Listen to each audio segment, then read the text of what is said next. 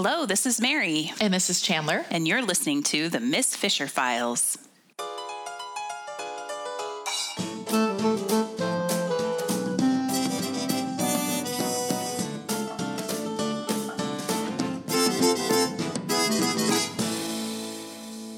Welcome back. Today we're talking Marked for Murder, Season 2, Episode 6. I'm sorry to say that the first thing I wrote in my notes is hairy butt.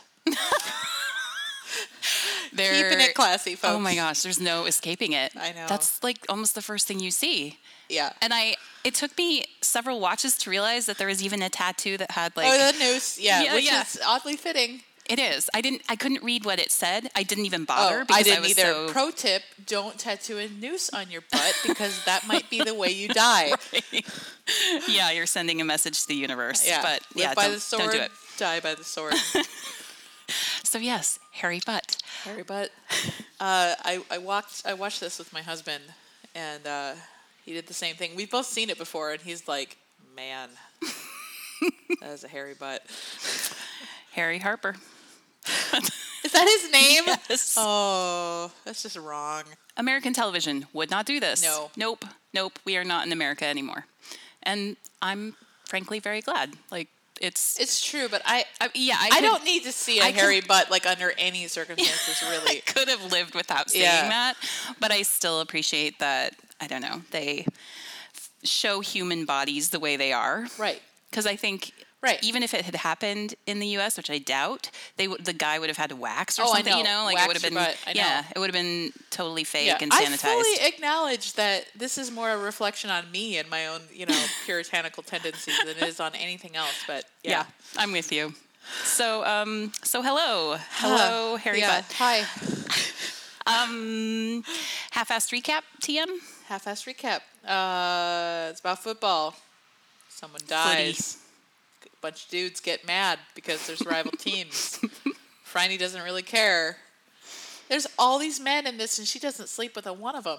It's true. It's kind of amazing. Yeah. And they find the murderer at the end. How's that? That's pretty good.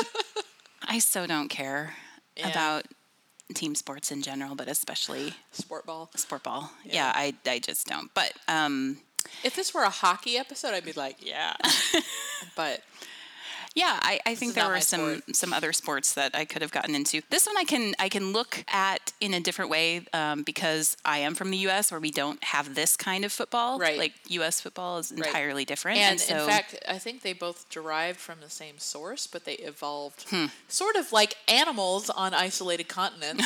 They evolved separately into their own very different sports. Interesting. Yeah. Yeah. I mean, I guess I can see that.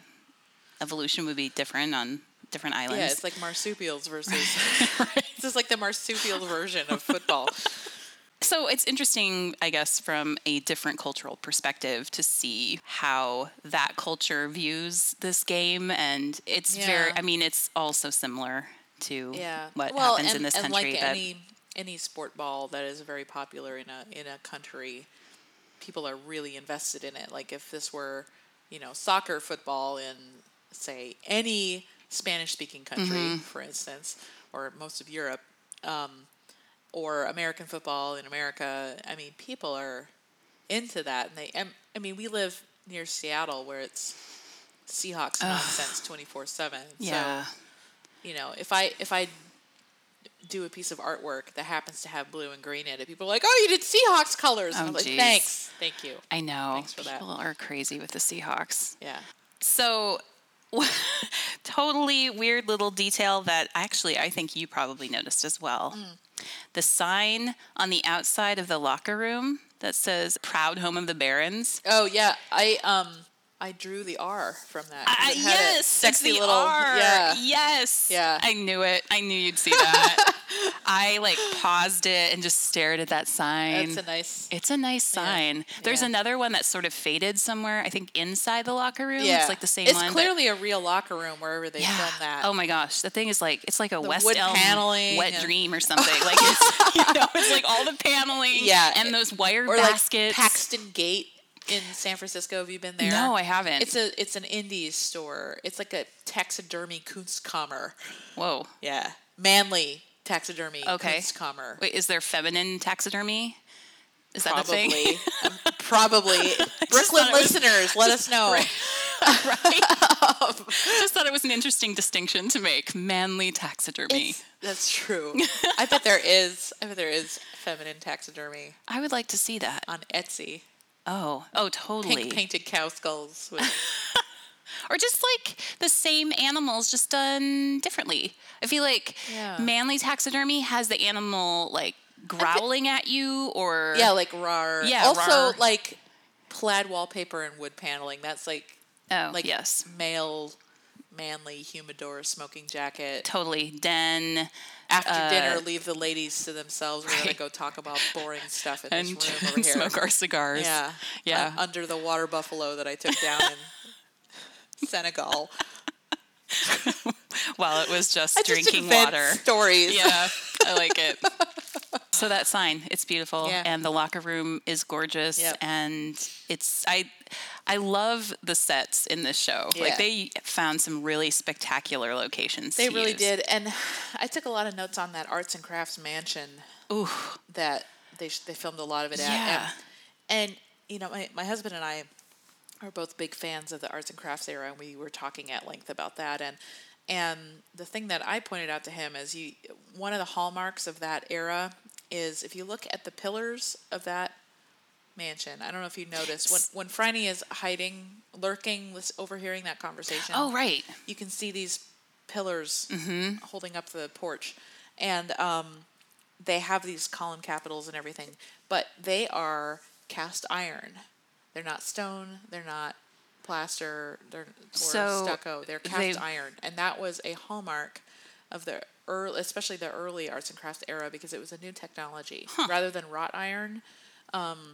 My favorite building in the whole world is the Oxford Natural History Museum in England, and it is a cathedral of science. It was done in the style of a neo-Gothic cathedral, but everything about it is scientific, and it was all done using new technology and materials that they were able to build with thanks to the new technology of cast iron, but it was all done by hand. Wow. And they employed local craftspeople. It's really amazing. So the bulk of the building is made out of cast iron and glass, because they could support this fully glass ceiling with cast iron, which is very strong but lightweight. Whereas previously they'd have to build everything out of stone or brick. Okay. So that was something they used a lot in that era. And so they would mimic these older architectural styles with brand new materials. Oh, so whenever I see cast iron pillars, I'm like, yeah, Victorian era. That's really funny. That's pretty amazing. I just saw the side of it, and I think you had called it Italianate. Yeah, I would say that. The style with is that wrought iron work that's done on the side? And this is Sidney Fletcher's house, by the way. Yes. Backing up. And it's got all that iron work. Like we've seen, I think, Deputy Commissioner Sanderson's house had this too. Has that, and I actually wondered if it was the same place. I don't think so. This is a slightly different style. It's a little simpler. And I don't know if there's a certain term for it. I'm not sure it's quite Italianate, but you often see this style in Scottish Presbyterian churches of the same era. I don't know why. Wow. But they're niche. often built out of that red sandstone, and they have that kind of castle-y style about them. But they're from that same era, so you see a lot of stained glass, like you see in this house. A lot of neo-Gothic features, but done with newer materials. Okay, and they're simplified. The stained glass is gorgeous in this place. Gorgeous. Yeah. There's one part where one of the coaches, I can't remember which one he is, Gibbs maybe, I don't know, is standing in front of a window, and I think it has cherries or something. Yeah, I did a little drawing of that too, and it might be cherries, it might be, maybe they're like holly. It could be the leaves. The leaves are smooth, but it also could be, sometimes you see buds represented as little circles. Like it could be budding plants. Well, yeah, and that's sort of an arts and crafts way of handling it. Yeah. I mean, I'm not sure I don't know how specific it really is, because that can describe a lot of plants. But I love that motif, that kind of very geometric plant motif. And that's another thing they did during the arts and crafts era, was they would take natural forms and themes, but then make them very, very graphic. Yeah. Love the work of Charles Rennie Mackintosh. Oh, yeah. I was just thinking of the rose, the Macintosh rose. Yeah. And his stuff is, I mean, that's what he did. He took natural forms and did these amazing stylizations of them. And like the rose that's inscribed in a square, which is just everywhere in the arts and crafts era. Yeah, William Morris was another one. John Ruskin. John Ruskin had a hand in the Oxford Natural History Museum. All of these guys. And they, for the most part, I mean, they were actually... A lot of the arts and crafts era was created as a response to the Industrial Revolution that came about in about 1850 in England. That's when the Crystal Palace was constructed in 1851 for the World's Fair. And there was this backlash because they were celebrating all of these new technologies like the cast iron and being able to build entirely glass structures and new methods of weaving and textile mills and everything else. But the arts and crafts era was saying, okay, that's all well and good, but we don't want things that are cheaply made. We want craftsmanship to endure. We want artisans to be respected. And so what they did was they came up with this beautiful marriage of these new materials and mass production, but with hand craftsmanship and beautiful design. And it was really kind of the epitome of that stuff. And I think we've talked about this before, but at that time, the manufacturers were trying to emulate handmade work. What time period was this This roughly? was it started in the 1850s, but it went all the way through, the arts and crafts era went all the way through till about 1930. And so I'd say the peak era was about 1890 to 1925, about there. And that's where, craftsman houses came through. And that was kind of the end of the era. But the ultimate compliment was for something to look like it was handmade. But now it's the opposite. It's interesting how our cultural preferences have shifted and what we're used to. We're used to crappy mass-produced goods now. Right. Where it used to be that, mass-produced goods had very high craftsmanship because the ideal was to strive for the handmade. Stuff that was done 100 years ago, so at the end of the World War I, the early 1920s, that stuff is so highly sought after now because it is so well made. It was mass-produced. People's houses were produced in kits. Right. People could build things themselves using these kits, but it was so well made, and it is still lasting now. So about this show... I did write some stuff down about the show. Me too. I'm trying to decide where to go. There's a whole hell of a lot of menswear. You want to go? You want to go down the menswear? Yeah. Okay. Yeah, there's some really great men's suits in this, and all of you don't think of athletes as being natty dressers, but oh boy, these boys are. Especially Stan Baines and his 3-piece plaid suit and his rosette. That man is a snappy dresser. And there's a great little bit where for the funeral he's wearing the same suit, but he swaps out his waistcoat for a black one out of a sign of respect. Which I think is such a great little... Or it's actually not black, it's more of a dark navy. But so it's still like in the team colors, but it's more formal and it's more of a sign of respect. And I think that's such a great moment.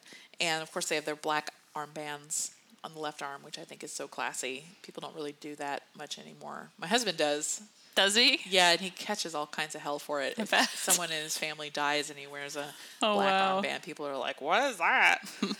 But there's also a great moment where Vincent, I think is his name, is wearing this wool suit, and it's a much more old-fashioned cut of suit. The waistcoat is cut much higher so that the button of the waistcoat, the first button, begins just below the collar. So normally in this era, the waistcoat is going to dovetail together mid-chest height, but that older style is just below the tie. And the collar is such that there's it's a very wide collar and there's a very narrow slit. So the tie is really narrow.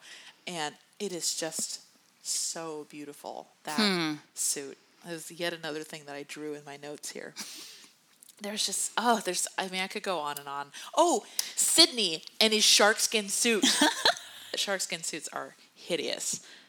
They're not actually sharkskin. No. It's a close woven, It's maybe got that satin. shine. Yeah. It's like a satin or a sateen. I'm not entirely certain what it's made of, but it really fits his character, I think. This totally. slick customer. Yeah. And he's the only one who wears it in the entire series. It's hard to pull off a shark skin suit. I gotta say, like the only time I've seen one recently is I went to the Pink Martini show last year, and one of their members was wearing one, and he could pull it off. He was like this really slim, stylish Asian guy, and I'm like, you can pull it off, but they're kind of sleazy. Yeah, I can see that. Yeah, but very 1920s. I mean, they're right up there with the zoot suit. They're just like ridiculous, but they work on the right person. And I think they work on Sydney. Is the right person for that. Yeah. And the West Melbourne coach had a beautiful suit as well. I mean, these are not cheap suits. These are expensive, well-tailored, beautiful suits. Oh, and the Abbotsford coach had this really interesting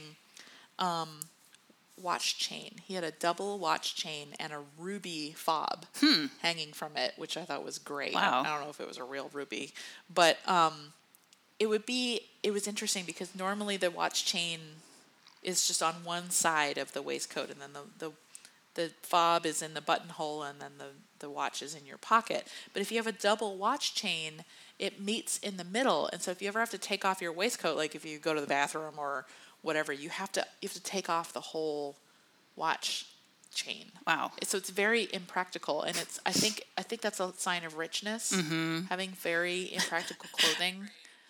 Like women's clothing where like you can't do it up yourself. You have to have a lady's maid to do it. That's kind of a hallmark of wealth. That's true. I think this stuff is really fascinating. Okay, so Bert hires Phryne to find the missing lucky hat that was stolen from the Christmas plaid hat. Yeah. I think it was. Is it the Abbotsford coach? It is the Abbotsford coach. I did not get his name. McLean. Good for you. You are so good at that. I'm getting better at writing these down so that I can refer to them. So yes, Abbotsford coach with his lucky hat, which goes missing, stolen by that little Poppy. Tomboy girl. She's so cute, and I totally know somebody who looks like her. It was driving me crazy every time I watch it. I'm like, who is that? It's like a neighbor or something. But she is selling oranges in the alley that is used in every single alley scene. They only have one alley in Melbourne apparently. Love that sign though, that fruit sign in the background. I'm like, Is that, there was one on the wall, and then was there one on the crate too? I think that's right. I remember, all I wrote down was the Greenwood fruit sign, but man, there's some good stuff. Also, there's a number 5 somewhere. I want to say it's in the locker room, and it's this beautiful, very 1920s 5. Ugh. Yeah, where is that? Because I recognize that too. I think it's on the side of the building outside. I can't remember though. Is it in this episode, or is it on one of the car doors? Okay. There's another 5 on the car door in the next one episode? that I also drew. I just draw 5s currently. Pages and pages of 5s. Pages of 5s. Yeah, where is that 5? I don't know, but it is really nice. It's at the top of my notes, so I'm guessing it's at the beginning, so it's either outside the building or it's in the locker room. Either one. So the locker room, I don't know where they get their hot water, but they apparently have an infinite supply. I mean, if that water was running all night and it's still hot when they happen upon him. I believe that, though. If they have, it's probably an old boiler, and they probably would have put in a very large boiler on purpose, because if you've got 20 guys all taking a shower at the same time, they would have had a large boiler in there. That's true. So I could believe that. Still very impressive. In fact, I want that boiler because right. I like long showers, wasteful as they are. That is my big environmental sin: long showers. Ah, yeah. Well, now we know. Yeah, I don't have air conditioning, but I take long showers sometimes. Hail Marys and 10 rosaries, whatever. There's not a lot of ladies wear in this show. I mean, not really. She does wear. Is that the Latvian coat that she wears again? I love the collar on that thing, because instead of having a lapel collar, it's a mitered collar. So it just turns a corner before it goes around the back of her neck. It's very elegant. It is. And it must have been a pain to turn that corner and then embroider on top of that. I mean, yeah, I was staring work. at it wondering how much that would have cost. Oh, boy. I mean, that coat is just so... I wonder if that's another vintage piece because it really looks... It's beautiful. It's in perfect condition, though. Yeah. So... But, I mean, fancier stuff like that would be. I mean, it's usually the everyday stuff that doesn't make it. Huh. That's true. At the beginning, she is wearing kind of a navy blue ensemble, and she's got that swing huge coat. Passementerie on her hat. A what? Passementerie. It's the French term for tassels. Oh. Yeah. That's what they call it when they put the big tassels on like curtains and stuff. Oh, wow. Yeah. Okay. There's a story by Edward Gorey. There's an illustrated book called Les Passementeries Horribles. And it's hilarious. It's all of these horrible tassel? Yes. There's all of these etching illustrations of people in like a couple walking in the park or a child playing with jacks or something, and then there's these tassels, like these giant tassels like looming over them or like peeking behind corners. It's my favorite Edward Gorey book. So random. Why would you choose a tassel? I to love be that this man. evil... He is a man after my own heart. Oh. And my other favorite Edward Gorey book is equally random. It's called Les Urnes Utiles, useful urns. And it has like these urns in weird shapes and then labels on them, and one of them says mother.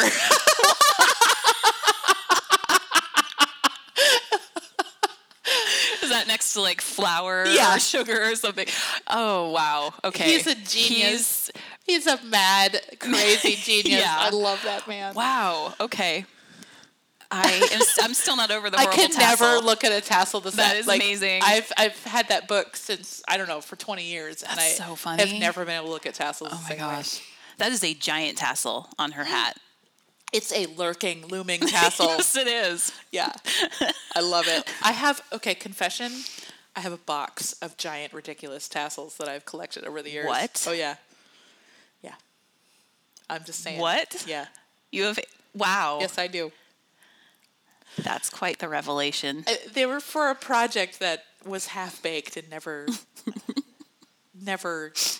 came of anything. But I think really it was because I love giant, ridiculous tassels. And you must have a box of them? The whole Project Ruse was just a charade. Yeah. That's really funny. Yeah. Maybe someday. But I don't even need to because Edward Gorey has already done it. Like, there's no topping that. There's no topping that. I don't know. Someday maybe you'll be known for your collections. Like Chihuly, you know? Random shit. Like you make enough on your art that you can start buying all this other stuff, and then people are like, "Oh, look at all that crap that he bought." My poor husband has to live with me. He has collections too, doesn't he? Yeah. Okay. He does. He has bronze pencil sharpeners, and that's all I have to say about that. You guys are so pedestrian with your collections. I know. I need to do like something like vintage heroin or something like. Something sexier than boxes of French tassels. Super sexy. God, I know. Hey, it's vintage. Yeah, right. Blue. Right. Hat. So square neck blouse. Yes, and I want to point out those clip things. Yes, I wrote that down.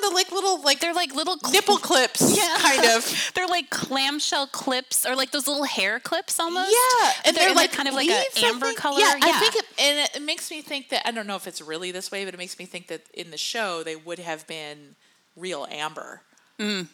Which would have been quite expensive. Very expensive. Yeah. Yeah, and then like bugle beads come down from it. And yes. And she has those matching amber teardrop earrings too. So when there are a few times that the camera frames her in such a way that it almost looks like it's an eyeglass lanyard type thing. Yeah, that was what I was like, it's my grandma, so she doesn't lose her glasses. I was like, oh please no.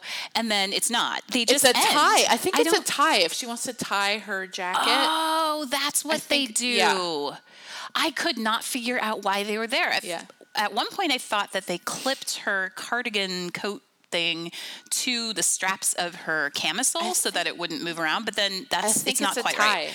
I think you're right. I could not figure out what their purpose was. Also, let the record state, if I can go back to the tassels for a moment, Mary right now, dear listeners, is wearing a necklace with tassels on it with like 8 tassels.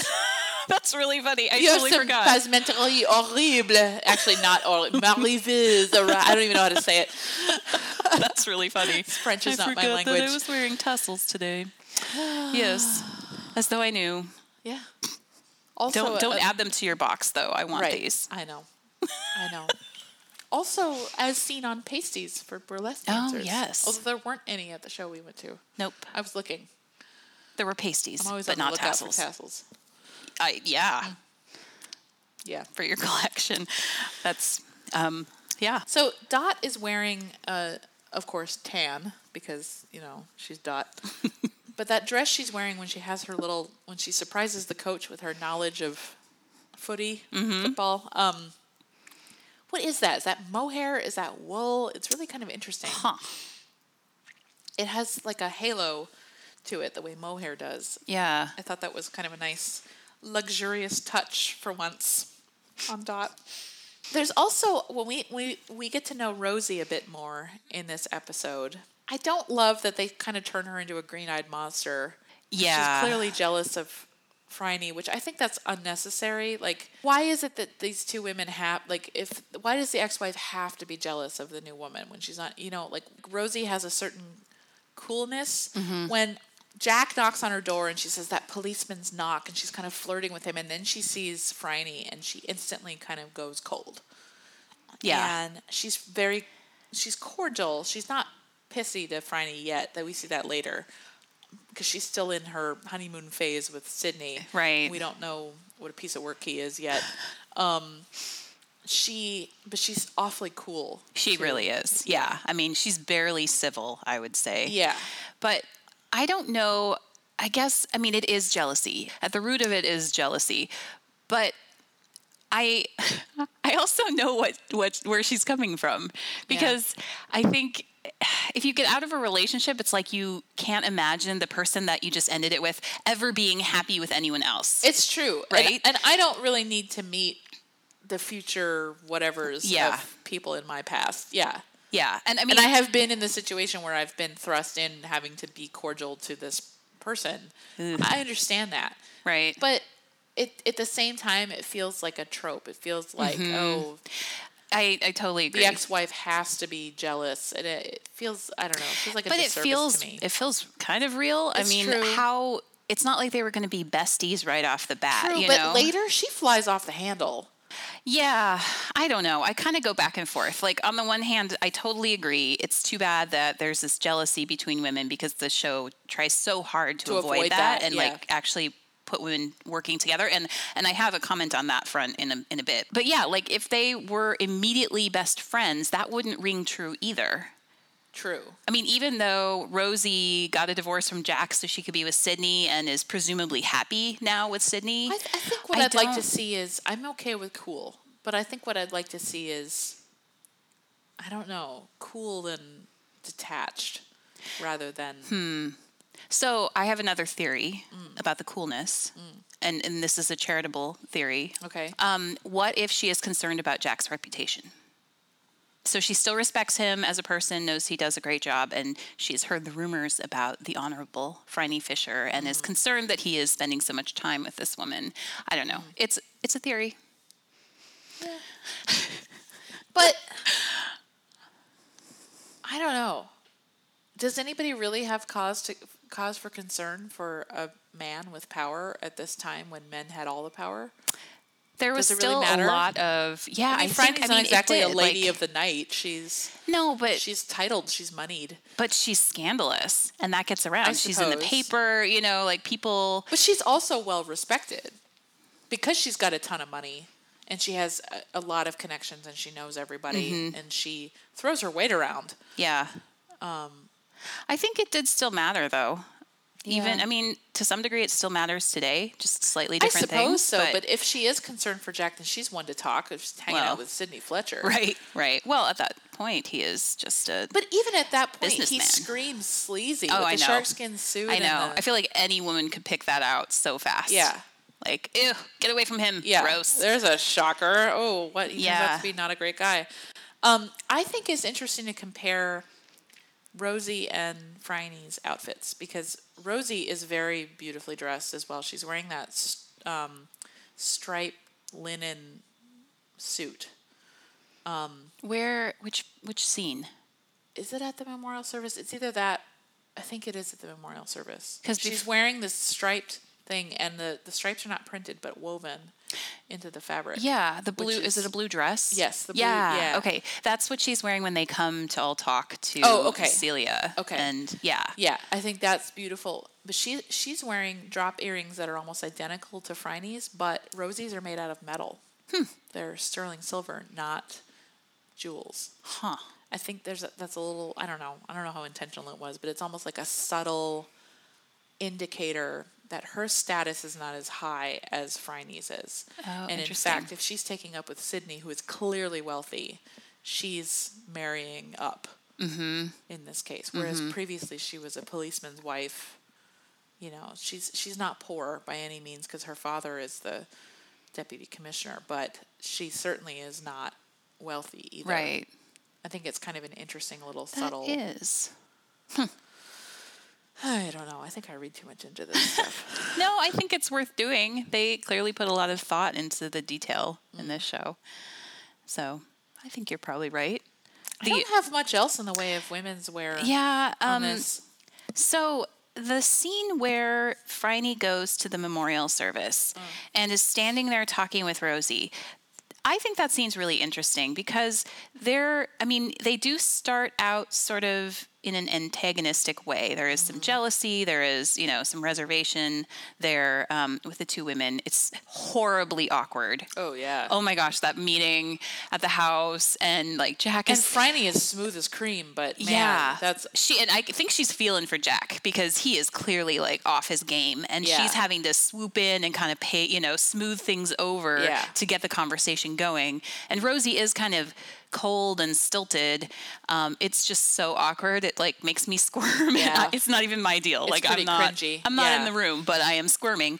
So they start off in a kind of difficult way, but then at this memorial service, they are standing at the side of the room talking together, and they're talking about Celia and trying to figure out what her deal is, how her marriage was. Yeah.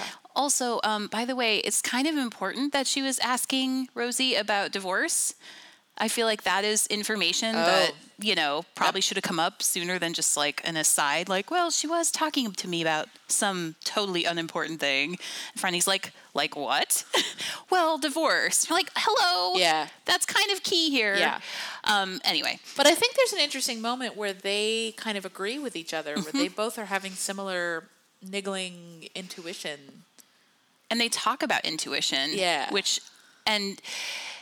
So this is a pet peeve of mine, women's intuition.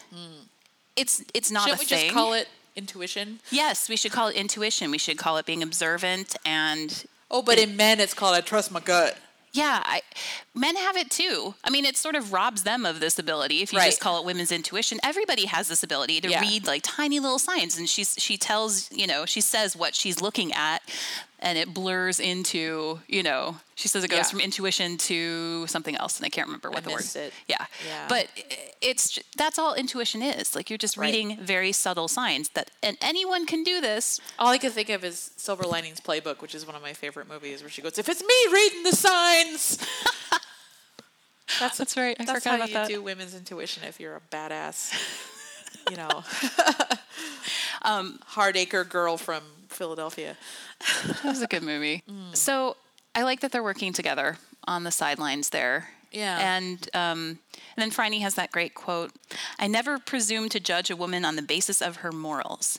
And I thought that was really interesting. Yeah. Because I feel like that's what we judge people on. True. Always. that's... So how do you remove that? Especially if something scandalous happens, like there's a divorce or an illegitimate child or an having an affair, yeah. We immediately want to assign blame.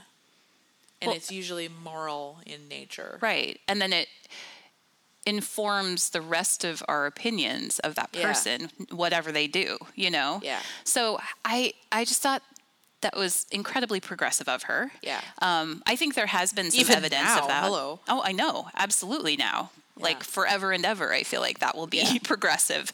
But I wish that there were some lessons on how to do that because I am unable.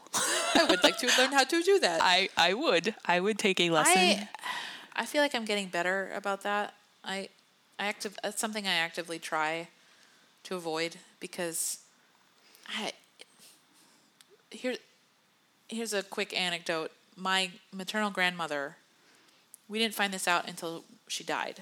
So as soon as she died, she was the eldest of 16, or no, not the eldest, the middle of 16 children. Oof. We found out when she died that she was not the middle of 16 children. She was the middle of 15 children, and the youngest child was in fact her child. Oh. Passed off as her sister. Interesting. And I knew this aunt, who was not my great aunt, but turns out my aunt, my mom's sister. I knew her, but not well, and she died untimely 20 years ago. So it's too late now to have any sort of relationship with her. And this was a major scandal in my family. And I know that my mom has an identical twin sister who lives near me, about an hour away, and she, I think, is still very upset about this. My mom, I think, is too, but not quite to the extent that my aunt is.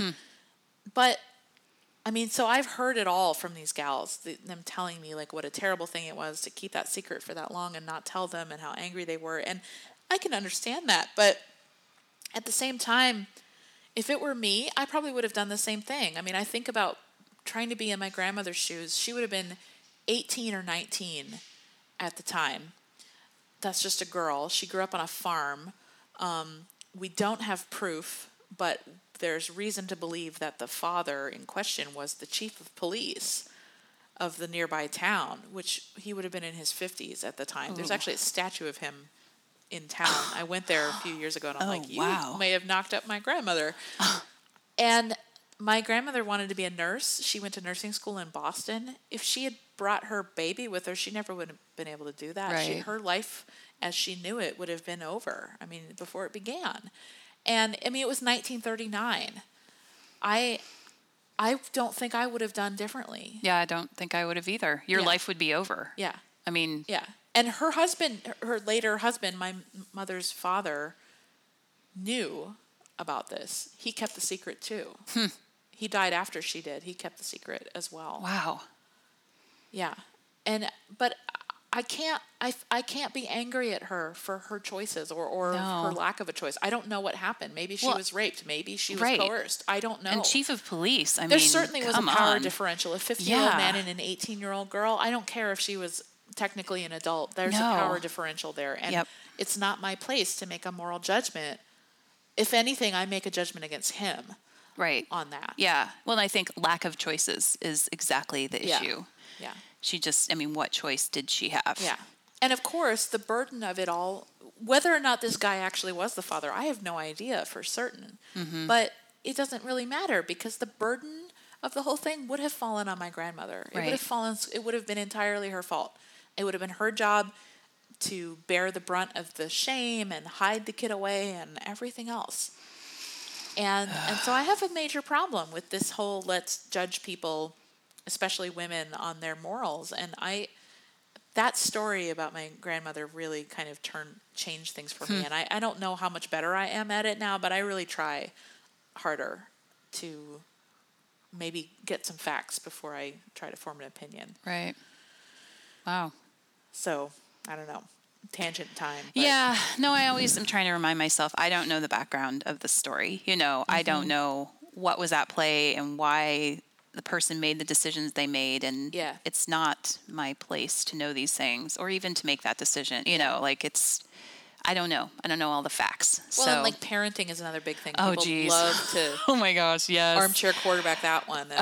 When I was pregnant with my second child, you just have random questions as the pregnancy goes. And I wanted to look something up online, and every forum devolves immediately into one mother claiming that another mother isn't doing things right, and then all the other mothers come in and it's just like this big fight within about 3 comments on some random board that's trying to answer somebody's question. And so I finally would just ask my husband, like, will you Google this question for me and tell me 'Cause I can't roughly what handle people it. are saying? Yeah, I couldn't handle it. I could not. So I pretty early on in the pregnancy, I was like, okay, I'm cutting myself off of any forums because yes, mothers, I mean, I don't blame you. Yeah. it's hard. And I mean, I feel like parenthood, like you are just, you always feel like you're doing it wrong. Yeah. Even it doesn't matter And what other it people is. are probably always telling you you're doing it wrong. Yeah, or like you're comparing yourself. I just feel like I am always doing things wrong anyway as my default setting. So for anybody else to even... But how is that any different than anybody else? Like someone parallel parking a car or someone, you know. Well, because there's another human's future I know. at stake. You know, like you're screwing your kid up immediately. I don't know. But I feel like we have a special hubris for judging whether people do with their kids. Yeah. That's another one that I really actively try to not state an opinion on, because I know that if I'm ever in that position, I will be furious if someone tries to presume things about me. And so I really try to do people the favor of not presuming things about what they do. That is very wise. It's just, and people tell me things all the time, like, oh, can you believe so and so is doing that, blah blah blah, and I just kind of like, they aren't my kids. I can't, I really can't say. That said, of course, I've been around ill-behaved kids, and I've been like, oh, those damn parents, blah blah blah. Of course, I know. I try so hard not to, but sometimes.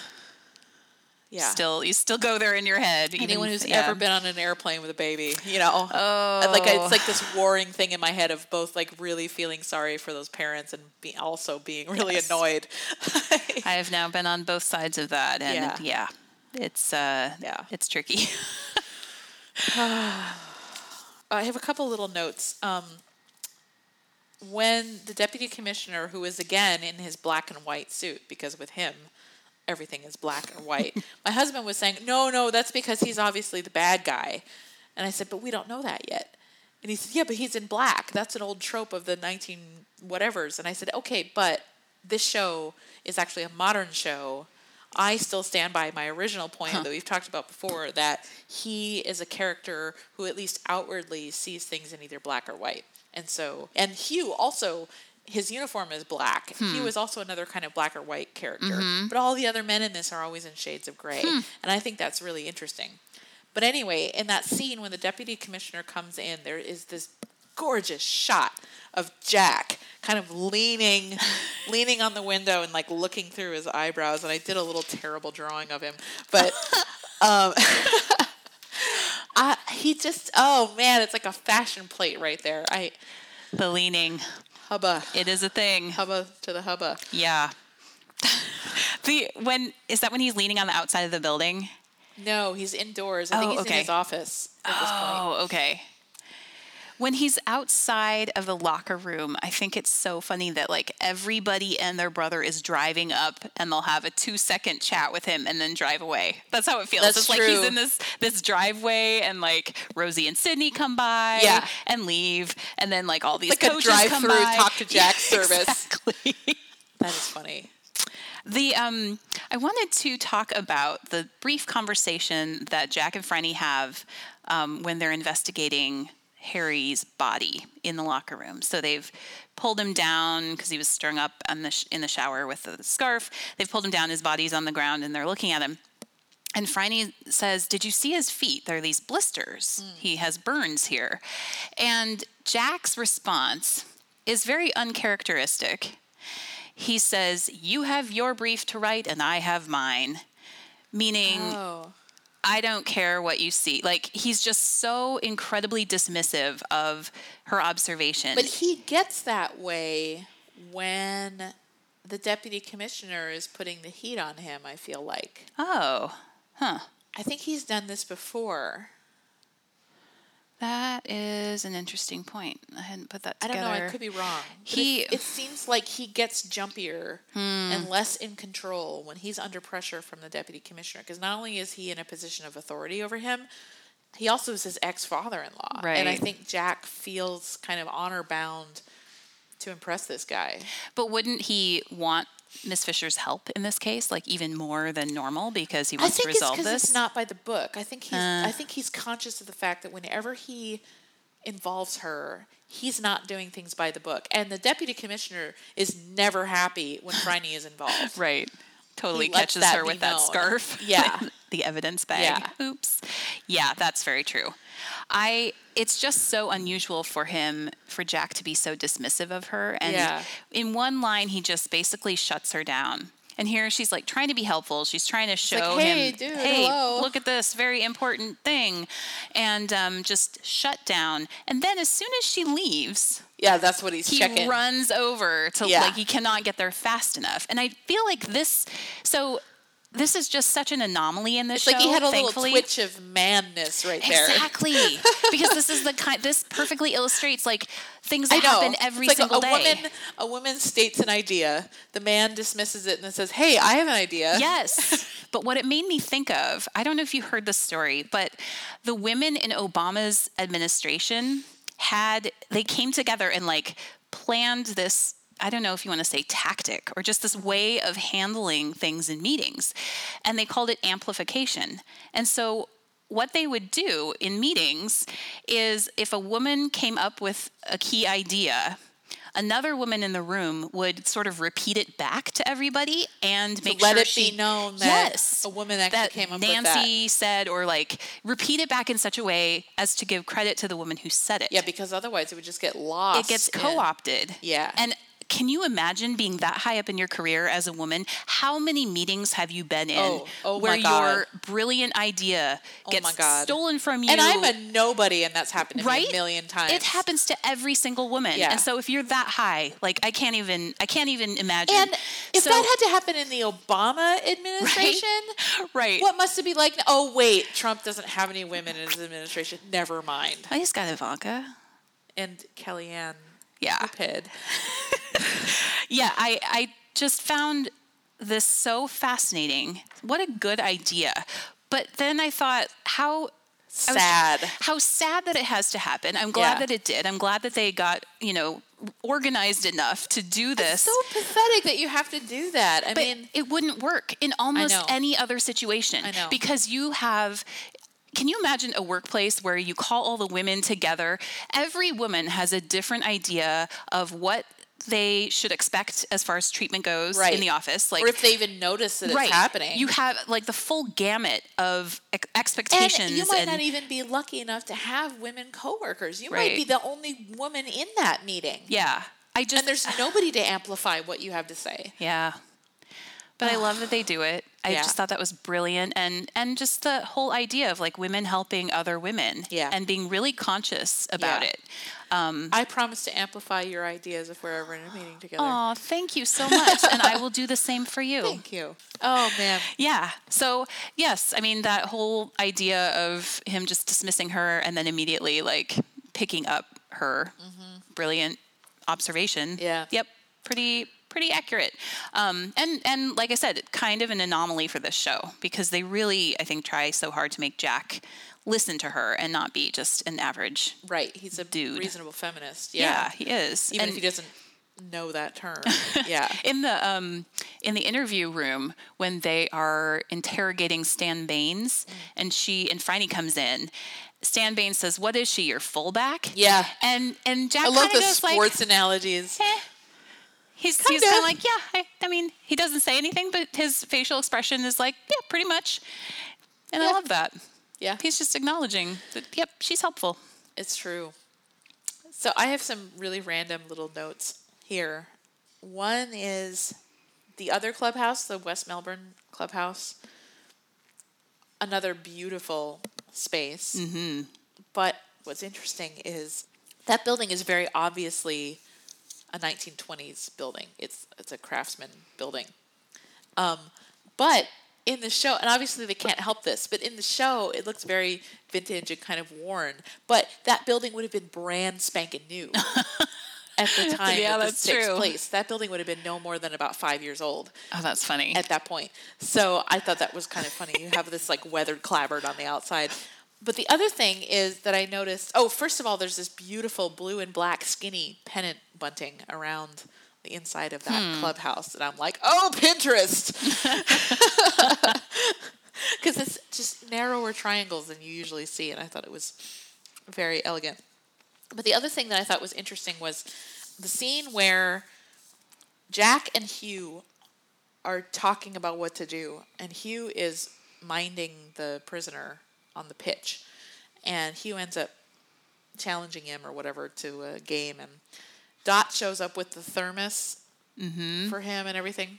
That fence, that chain link fence, that cyclone fence, that is vintage cyclone fencing, I believe. Really? I think so. It's a different style than what you normally see. It's not like the crappy chain link that you see now. And maybe it's just an Australian thing, but it is fully woven.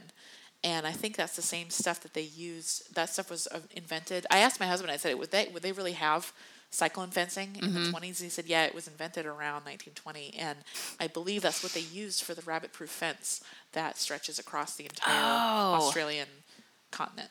Yes, the Long Walk Home movie. Yeah, which I still have never seen. No, I said, I'm kidding, because I totally called up the wrong movie. Yeah, but... Yeah.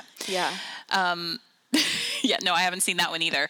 Well, that's fascinating if it's all the same. I'm constantly amazed at what you notice in this show that it just is not even there. I have no idea what's happening in the story. I just notice, the cyclone fencing. I wonder if there are different weaves of fencing. Because I remember being in sure. Kansas, and I went to... There's a barbed wire museum. Yeah, and there's there. like a billion different types. I went to the There's barbed wire more than one barbed wire museum. museum. There's another one in like Montana, maybe? Yeah. Okay. Well, I went to the one in Kansas and was kind of amazed at the number of ways that there are to construct something that will poke you. My in-laws live not too far from that museum, so yeah. I did do a little research on Aussie rules football, if you care. I did want to see what the heck the difference was. I thought maybe it was derived from American football. Totally wrong. It's not. I don't know the history of American football at all, so... Is it younger? I thought it was a younger sport than like British/Aussie. Yeah, football. Apparently, I don't know when American football was developed, but it can't be that old. But Aussie rules or Australian rules football or footy was first played in Melbourne in 1859 from an exhibition school match that came down from the British Isles. And they adapted the rules for adults because it was originally kids playing it. It does have an oval ball, or whatever they call the same. It's roughly the same football that Americans use. So it's not a round ball. And apparently Gaelic football has a round ball. But Australian rules football is derived from, it's kind of a hybrid of Scottish, English, and Gaelic football. And the main difference is the shape of the ball. And Australian rules football is played on an oval pitch, which is often a modified cricket pitch. Whereas Irish football, Gaelic football is played on a rectangular field. And interestingly, unlike American football, you can't score by carrying the ball across. You only score by field goals, by kicking.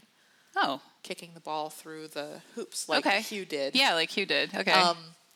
And that's the only way to score? Yeah. Throwing the ball is not allowed in play. You have to either, I don't know if you can pass it to another person by hand. I don't know. But you can run with the ball, but you have to kind of dribble it. You have to bounce it periodically. You can catch the ball from kicks. If you catch it directly from a kick without it bouncing first, it's called a mark. And a hallmark of the sport is called the spectacular mark, where a player catches a kicked ball by jumping on the back and shoulders of another player. Wait, what? Yes, and there are photos of this, like very old photos of this. This sounds like a circus act. Yeah. Apparently it's like the thing in the sport. It's like what they aim for. Like I don't know if you get I don't think you get points for it, but it's like a crowd pleaser. Sure. So if they like jump off of someone else's back to catch the ball, it's called a spectacular mark or a specky. A specky. I think I'm going to work that into my language. Yeah, seriously. That was a specky right there. Yeah. That's amazing. I think it's equivalent to like a hip check in hockey. Like hip checks are really hard to get right and like flip the person over your back. And so if you get one, it's like this, like, yeah. Who even came up with that? That's crazy. I don't know.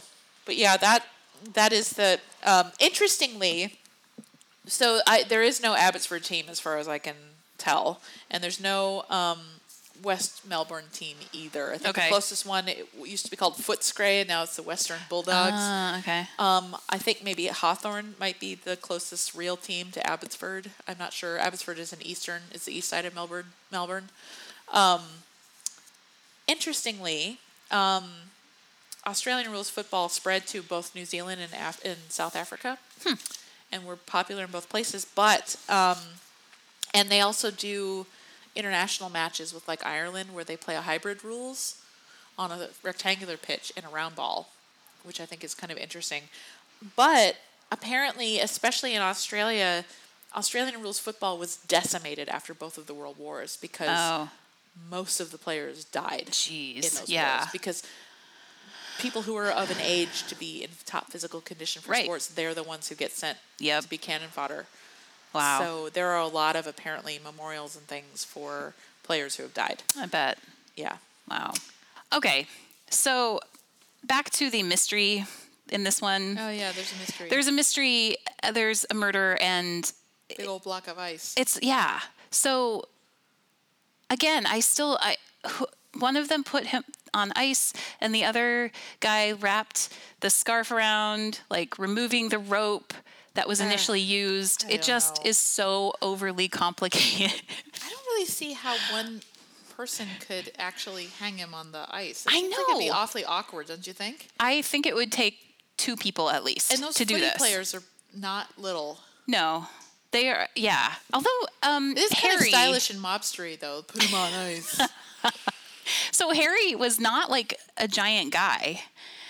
If you look at his body, he's actually his face too. He looks he's like not a like perfect, Stan Baines. Right, Stan Baines would be. That would take 3 people. You'd need a small army to hoist that guy up. Yeah. No, Harry, I think maybe would be manageable. His face was reminding me of a silent movie star's face. There's just something about it. It's almost, I think, like I don't know if he had like eyeliner on or something. It had to do with the eyelashes, but it really looked like a silent movie actor's face. Yeah. So, also he was going like bleh. Billy Zane in Titanic. Yes. Very similar. Yeah. Yeah. Whatever happened to Guy Billy liner. Zane? I haven't seen him and hyper hair of him in a long time. That's true. So the ice. What is up with the ice that was at the party? Did you notice how perfectly jewel-shaped it was? It was odd. I remember it being cut in a very odd way. Yes. The first time I watched this Certainly episode... not a Frigidaire ice maker, which I appreciate. No appliance I've ever owned is capable of making ice in those shapes. So, but then again, they would not have had an ice maker in 1928 or whatever year it is. They would have chipped that stuff by hand with an ice pick. I think they took it to a jeweler. They had it like cut. Ting, ting, ting, ting. Yeah, it was amazingly shaped ice. And then the maid who's trying to pick them up, like it's so odd the way she like. Yeah, she like grabs it and it's like sticks. A cat in the snow. You know, where the cats like they lift one paw and they're like, I don't like this. Oh, I don't like this. It's so funny because she seems surprised to find that it's like sticking to her. It's ice. It's cold. I know. What is it doing? You're like it's ice. A cat in the past life. It was a really bizarre thing. Yeah. I love the Abbotsford coach.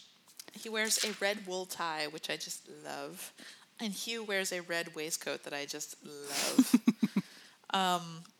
And I also wanted to give a special little shout out to Sess's collarless shirt, which I discussed this with my husband, and he thinks because collars were detachable back then, because, you know, the collars and the cuffs are the first things to wear out on a men's shirt. Oh, sure. Although in my husband's case, it's always the elbows because he's skinny. He always puts out the elbows of his shirts, and there really are there's no fixing that. Yeah. So my husband thinks that Sess is wearing a shirt without the collar attached. That it's not necessarily meant to be worn that way, but he's just wearing it because it's informal. Okay. But he's got a great little mother of pearl button on there. Wow. It's a little detail that I will have to check that out next time. Yeah. Huh. That has nothing to do with anything. I just wanted to put that out there. That is in the menswear column. And Sydney's car. She has the dual windshields. on his car. I did not notice that. That was a feature of really early cars. I don't know enough. I don't know what model his car is, but you see that sometimes on the really early kind of sporty Packards and things. That instead of one big windshield, they have individual windshields for driver and passenger side. Huh. It's kind of an absurd feature, but it's pretty stylish. And of course, Sydney would have had the latest and greatest in his car. So, interesting tidbit. I did not notice that. Yeah. Once again, it's just like, didn't even exist for me. The 297 carved into Stan Bain's forehead. Hardcore. Yeah, I feel like this just went a little too far. Mm-hmm. Like, this... A little Freddy Krueger for my taste. I just felt like that was sort of gilding the lily. Are these always complicated murders, or is it just that I can't figure them out? I just can't be bothered. I think it's just my interest level is very low. I was more concerned with that sexy little, cruise ticket and than anything else. I know. That was nice. Yeah, I don't know. Did you notice also along the lines of nothing to do with the plot, but random things in the background? That's our show. At Sidney Fletcher's house, did you notice the wooden mantle on that fireplace? It was all wood. It was gorgeous. It was this crazy lathe work Victorian dealy bobber. Wow. Yeah. That house done in like mahogany or cherry or geez. something. Yeah. I'll have to go back and check that out. Yeah, it's actually not to my taste, but it's pretty. That whole house is spectacular. Yeah. I did some research to try to figure out where that actually is, but I did not find it. So they probably have a lot of that stuff. Yeah. That era, that's when everything was built there. I'm guessing it's on the National Trust list, I'm sure like it's part of their inventory. I'm sure it is. There is one little plot point. I love how Dot figures in this episode. Not only does she reveal herself to be understanding of football, and then there's the whole thing with the dog hair and her allergy. Mm-hmm. I love that little bit when she, the coach asks her, is it the coach that asks her what's she going to do? Oh, maybe it's Phryne who asks. Oh, Bert, when they have kids. Bert. What are you going to do if you and Hugh get married? And she says, I'll just do what my mom did. I'll divide them up. Girls for the West, boys for Abbotsford. And I think that is adorable. It is. It's like hyphenating your name, I guess. Yeah, hyphenating your sports allegiances. And Bert's response is pretty great, too. Yeah. When Bert is shouting after her, it's people like you who bring footy clubs down. Yeah. That's such a great line. Yeah. So something I thought was interesting. So many of the characters talked about how all Harry cared about was the game. Like his wife, I don't know, one of the other players. I feel like there were definitely two, maybe three people who mentioned that all he cared about was the game. Mm. And what is interesting is that's usually not noted because men are supposed to just be completely 100% focused on whatever it is they are good at, like whatever they're known for. And generally they're excused for bad behavior. They're like, oh, well, he just really had to keep his mind on the game, Like every American football player, all kinds of excuses are made for all manner of terrible behavior. Yeah. And it's always pinned on, well, he just is really good at what he does and needs to focus on that. Blow off steam or right. blah, blah, blah. But in this one... Or we can't prosecute him because it would ruin his brilliant career. Right. Yeah.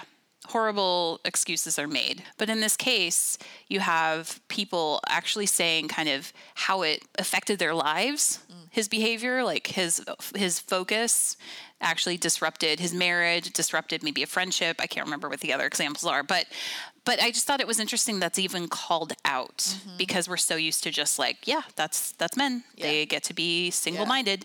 I think there's also something here too. I don't know enough about the sports dynamic to really speak to this, but the fact that he changed teams and how much bad blood there was over that, and I don't know, it must have been different then because now people get traded. Oh yeah, all the time. I mean, to the point where I wonder what the point of supporting a local team is because it's going to be a whole new team in 3 years anyway. Yeah.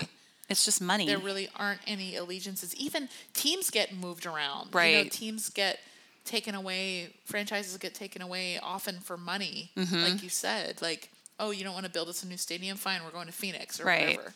That happens all the time, to the point where I wonder what the point is of supporting a home team. But I guess in this case, I mean, in the 1920s, I mean, I guess this sport was under 100 years old. But, you know, these teams, I get the sense, have been around for a long time. I mean, these teams that I researched, they started in the 1850s or the 1870s and have been around all that time. So I suppose there is loyalty. Tradition. Yeah. Tradition! Yeah. The papas! Yeah, I mean, you have generations, you know, passing down this tradition. And I think it was just such a different world back then, team-wise, I have to assume. But I guess there is still some of this now. I mean, going back to Silver Linings Playbook, this whole thing about the Eagles and messing up the juju and all that, or Seahawks fans being so hardcore. But Seahawks are a young team. The Seahawks are not that old. I don't know. Maybe it's a foreign concept to me. Yeah. I mean, there are sports. Ice hockey is my sport. Baseball to a point too, but really ice hockey is my sport. And I do have a team, but I don't think about it all the time. You know, I guess I don't. I wouldn't start a riot with somebody. You know, Colorado College is my team. I wouldn't like punch a Denver fan because they live in Denver. Right. I just don't get it. I always wonder if it's because I moved when I was younger that I'm not from one place and live or die with that. Same story. Yeah. Yeah. So maybe my allegiances. And I moved too and adopted another team. Like when CC came to town, I still rooted for them, but I've adopted other teams since then. Just feels like people are so invested in the sports team that just happens to be in their area. Right. And in college sports, like college hockey is my sport, and you only get the same players for a maximum of 4 years. Right. And it all rotates out. So I guess you love the coach. I don't really know. I don't get how these things work. Yeah, I don't know. I am not the demographic for this. But they were definitely bitter about that switch. This is how wars start. I swear to God. No, totally. Loyalty to something intangible. Yeah. Yeah, there's like an emotional. To the point where you would kill or die for something that is an idea. Humans are very bizarre. Yes, we are. It is a really weird thing. Or as Sherlock would say, yes, they are. Which is so funny. It's just an alien. Sherlock. I have to tell you, this show, Miss Fisher, has ruined some other shows for me. Sherlock among them. I'm very sad about it. Really? Yes. Like the whole Molly Hooper business? Or just his demeanor. Because once again, it comes down to excusing this man for his terrible behavior and terrible treatment, especially of women. But part of the joke is that everybody knows that he's terrible. Yes. At least in the new one. I mean, I'm referring to the new one. I have trouble putting up with the original because it's like, he's such a dick. I can't handle. I haven't watched that one in so long. I'm sure he is. Yeah. Stories like. Yeah. Oh, he's an arrogant prick. Yeah. But I still love Sherlock because part of it is like, he's got Asperger's. Oh my God, this guy. Can you believe this guy? What he just said? Right. But he does get away. He gets away with it because he's brilliant and everybody knows it and they put up with it. And I think if Molly Hooper started acting like that, she'd be out on her ear. I know. The women in the show are not treated well at all. Almost non-existent. Almost non-existent and not treated well when they are there. And so I can't watch the show anymore. And it makes it's done. It ended this January. Don't tell me anything. I honestly didn't watch the last 2 or 3 episodes. It ended? Yeah, I think this was the last. Was this the 4th season that they were doing? Yeah, I think it was the last one. And I was out after the first one. I was like, I'm done. I can't do this anymore. And it was all Miss Fisher. The other show that I'm ruined for is Madam Secretary. Which Téa Leoni, is that? Yeah, I love Téa Leoni, and she's really good in it. But I just can't. I can't do it anymore. And makes me a little sad because the show has totally ruined my standards. Like they are so much higher than they were. Still like Gilmore Girls. It's definitely on my list. It's still American TV, but there's really no slut shaming. Okay. There's zero fat shaming, and Melissa McCarthy is prominent in it. Yeah, definitely will watch that. The thing that gets me on Madam Secretary is she's supposed to be Secretary of State, but then also be at home with her kids, like not necessarily making dinner, but like having dinner with her family. Quality time. Yeah. And like dealing with her teenage son's issues at school. But then, you know, later that night goes back to the office and takes a call from the Secretary of China. I don't know. It's like Scandal, you know, like she's this powerful woman, but all these dudes in her life are whining that she's not devoting enough time to them. Or and literally holding her hostage to make her spend more time with them. I haven't gotten that far. Well, I've gotten one episode in, so it's not very far at all. But it's just the unreasonable expectations that are placed on women. I think that's what it is. Yeah. That really gets me now about Madam Secretary. Okay, that's my TV rant. You just need to watch The Great British Bake Off. I do. It's on my list too. I need to do is quit my job and watch TV and all the movies that I have on my list because it's getting very long. I can't really have a job anymore. You need to be a pop culture writer and then watch. Oh, that'd be awesome. Be your job. But you know what? I bet it would ruin it. You know. I've joked at times about working at an ice cream shop so that I will be ruined for ice cream. That thing happened to my dad, actually. Really? It works? He got... Okay, after he retired, he worked as a waiter at his favorite restaurant. Oh, yeah, you mentioned that, yeah. He was very good at it. In the summer, they sold ice cream, so he had to like... and it also, they sold... It was a seafood restaurant, so they also had a fish counter, and so... He was like, on Tuesdays, I'm a fishmonger, and on Saturdays, I'm an ice cream scooper. And he can't eat ice cream now because he said, all I can think of is hairy arms in the ice cream tubs. And he was like, now, usually the hairy arms were mine, but... but still, that's the mental image. Yeah. Let's see. So I guess the last issue was Nurse Dangerfield and whole there's just always so many abortion nurses. There are a lot, but I mean there had to be, like you couldn't do it legally. Women have needed family planning whether or not it is legal or not. Yes. Yeah. Since the beginning of time. And here we are again. Yep, I know. Nurse Dangerfield, don't go anywhere. Yeah. So the issue of abortion is brought up in this, and very obliquely, but again, it points to the lack of options that the daughter Moira, I think, had. Like my grandmother. Yeah.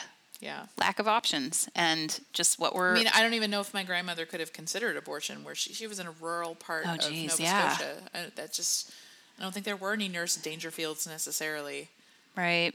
You know, I mean, and if you took matters into your own hands, you were taking your life into your hands, which is what happened here. This girl tried to intervene with herself, and then, you know. It's really sad. Yeah. I've seen too many episodes of Call the Midwife to ever... Oh, geez, I know. Okay, well, that was a downer. Sorry about that. This is a show about people who get murdered, so... Yeah. It's usually so cheerful, though. I mean, it's generally an upbeat show. So, yeah. But we can end with the delicious scene at the end of this episode. Where Rosie gets a little jealous. She does. More than a little jealous. More than a little. She's even got Mr. Sharkskin Suit's arm around her, and she's like glaring daggers. Mm-hmm. Yeah. Yeah, she's not so happy about Phryne accompanying Jack to this game at the end. And then this scarf, the transfer of Jack's... Oh my gosh, so good. Yeah. What is it? Even a Collingwood girl would have to stay for that or something. And then he's like moving the scarf over, and it all goes slow-mo, and the crowd goes crazy, and there's confetti. And they're not even watching. Oh, it's so perfectly done. It's really just a beautiful moment. Yeah. And Whew, always have to fan myself a little bit after that one. Hubba hubba. I know. It was just like the shot itself, regardless of what's going on, it's beautiful. Yeah. With the confetti and the slow-mo. Yeah. And that red, that maroon color that comes through, that always matches her lipstick. And yeah. So well done on the cinematography there. I got nothing for a toast. I got nothing. I mean, maybe something about loyalty to your team. Yeah. Okay. About... Or I don't know, or splitting up your offspring, like I guess to split allegiances. It's somewhere along the lines of like deciding where your allegiances are going to be, like making that choice and then sticking with it. I guess I don't know, something that I don't fully understand. Like I understand about picking a side, but I don't always understand about blindly following. I don't know, but okay, it is a thing. And to conscientious people wear their rosettes proudly. So I guess if you make your choice, own that choice. So maybe the toast should be to owning that choice. Okay. Whatever. Cheers.